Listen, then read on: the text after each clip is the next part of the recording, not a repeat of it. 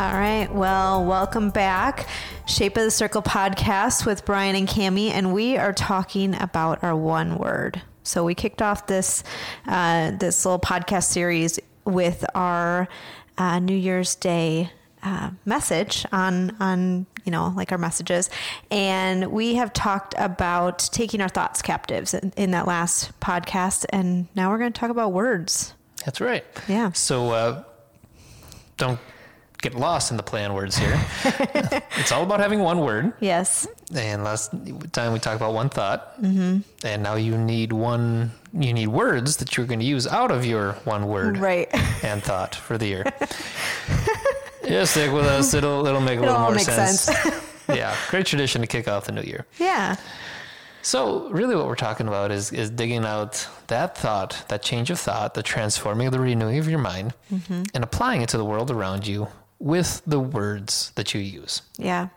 Yeah. So we pulled Proverbs 18:21 out, and it says, "The tongue has the power of life and death, and those who love it will eat its fruit."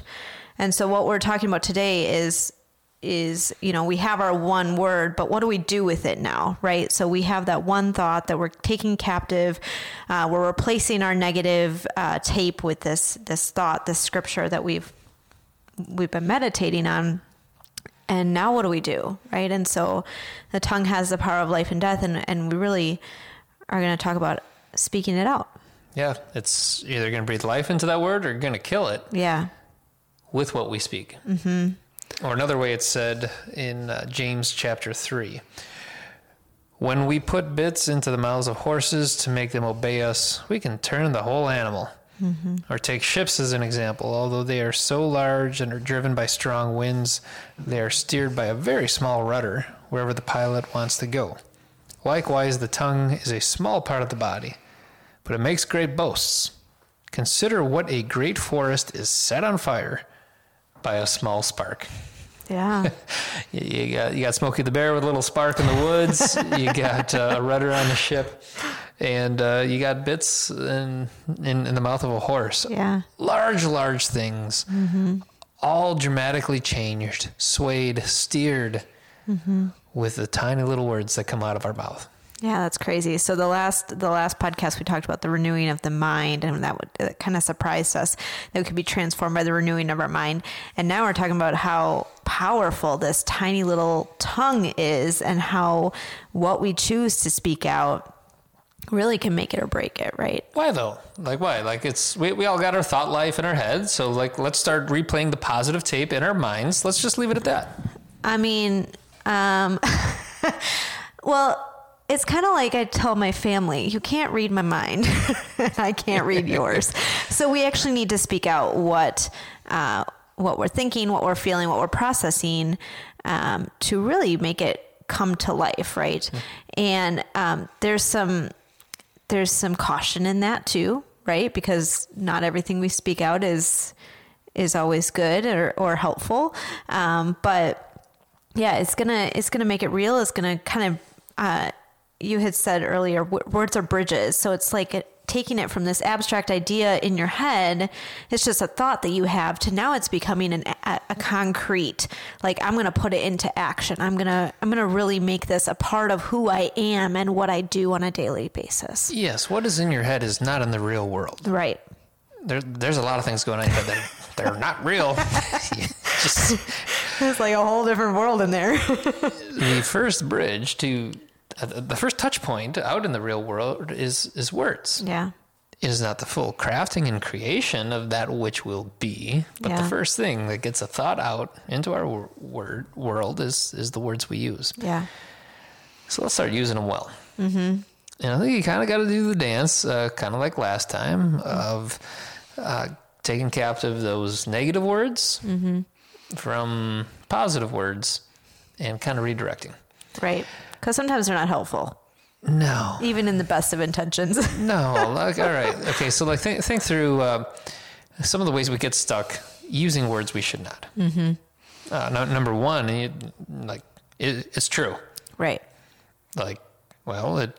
It's true. So I'm going to say it because it's fact. Does that always work? Not always. No, you're gonna. Yeah, sometimes you burn bridges with those words. Or I think a lot of times we're like saying, well, I felt like it needed to be said. That is famous last words. Yeah. Before you just... Yeah, it made you feel better. It may not have made the other person feel better. Leaving the life of just tearing up people around us. Or, I think a lot of us have therapists that encourage us to be more assertive, which is really good for your therapy and healing, and not always good for the people you're vomiting on. Right. leaves their lap a mess. But I'm glad you feel better for getting it out. Yeah, I got it all out on the table. Yep. And I'm not saying you bottle it all up either, but right. Man, there's power in the words. Yeah, I work with the kids here at Lake Point, and one of the activities that sometimes we'll do is we get toothpaste tubes, and I say, okay, I want you to squeeze all the toothpaste out of here, and then I say, okay, now put it all back in the toothpaste, and they're like, what? And it's the same idea, right? Like when your words are all spewed out there on the table, you can't take them back once they're out there. And so it's kind of the same idea. You have to be taking captive what you put out before you put it out there, right? Making sure that it is going to be helpful. It is going to be encouraging and uplifting and life-giving. I'd never heard the toothpaste thing before. Oh, come to the dock. We have all kinds of fun things. That is so good. The old saying, it takes 7 kind words to undo a wrong. I actually don't believe that. Yeah. I think that one negative one really just sticks with people. Yeah, it does. It really sticks. Mm-hmm. I guess another way to kind of phrase the importance of this is just like, picture how you talk to your kids, right? Mm-hmm. Or if you don't have kids, how other people talk to them, or how you were talked to as a child. Like, picture being in an environment growing up where words are like, why are you always such a mess? Yeah. Why can't you pull it together? Mm-hmm. What were you thinking? Mm-hmm. When are you going to start trying? When are you going to get better at? Mm-hmm. Picture yourself in that environment and wanting to rise to that occasion, or one in which it's, hey, I'm proud of you for blank, or you know what you're really the best at is you're always good at this. Mm-hmm. I'm so thankful that blank. I noticed you really put your effort in. Mm-hmm. Now, I'm not saying there's not correction that's necessary, but right. Man, a rephrasing of words that will build life into situations. Mm-hmm. That's important. Yeah, I agree. Yeah, so as we're thinking about this word that you've been given and your thoughts that you're taking captive, and now you're really kind of taking captive of your words that are going to come out of your mouth. You're taking captive of that tongue that does steer the ship, right? And because it is such a powerful muscle, and really making sure that you're replacing whatever negative words that would come out of your mouth with the life-giving words that you are being poured into, right? Or that you're absorbing through this word that you're praying out for the year. Yeah. It's good. Yeah. So gosh, is it as simple as taking that one word that's in your head and speaking it out loud to yourself? Yeah. I think it's you go a step further and you speak it out to a spouse. Mm-hmm. You speak it out to your missional community or your close group of friends. I think for me, 2 years ago, my word was provision.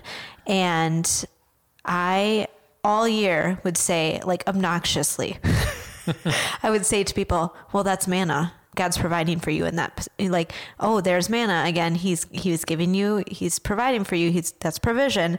And so I think that by not just thinking it, but speaking it out, it not only helped me, but it helped them to see, oh yeah, God's providing me for me in this situation in ways that maybe I wouldn't have even noticed. Mm-hmm. And so I think that, yeah, it's speaking it out to yourself, but then going a step further in your circle too. I agree. Don't underestimate the power of saying it out loud, even if no one is looking. This is an opportunity to enjoy. This is a chance to do good. Yeah. This is a moment for patience. Like, even if you're just mumbling that, but when you turn to someone next to you and you're like, this sounds like a time for patience. Mm-hmm. And I see where we can do some good here. Like, just try to work that into as many phrases and exchanges as you have with people. What you're doing is you're crafting the world around you. Yeah. It's the earliest touch point of shaping this world that you live in with the word you've been given from God. And so start speaking it here, there, and everywhere.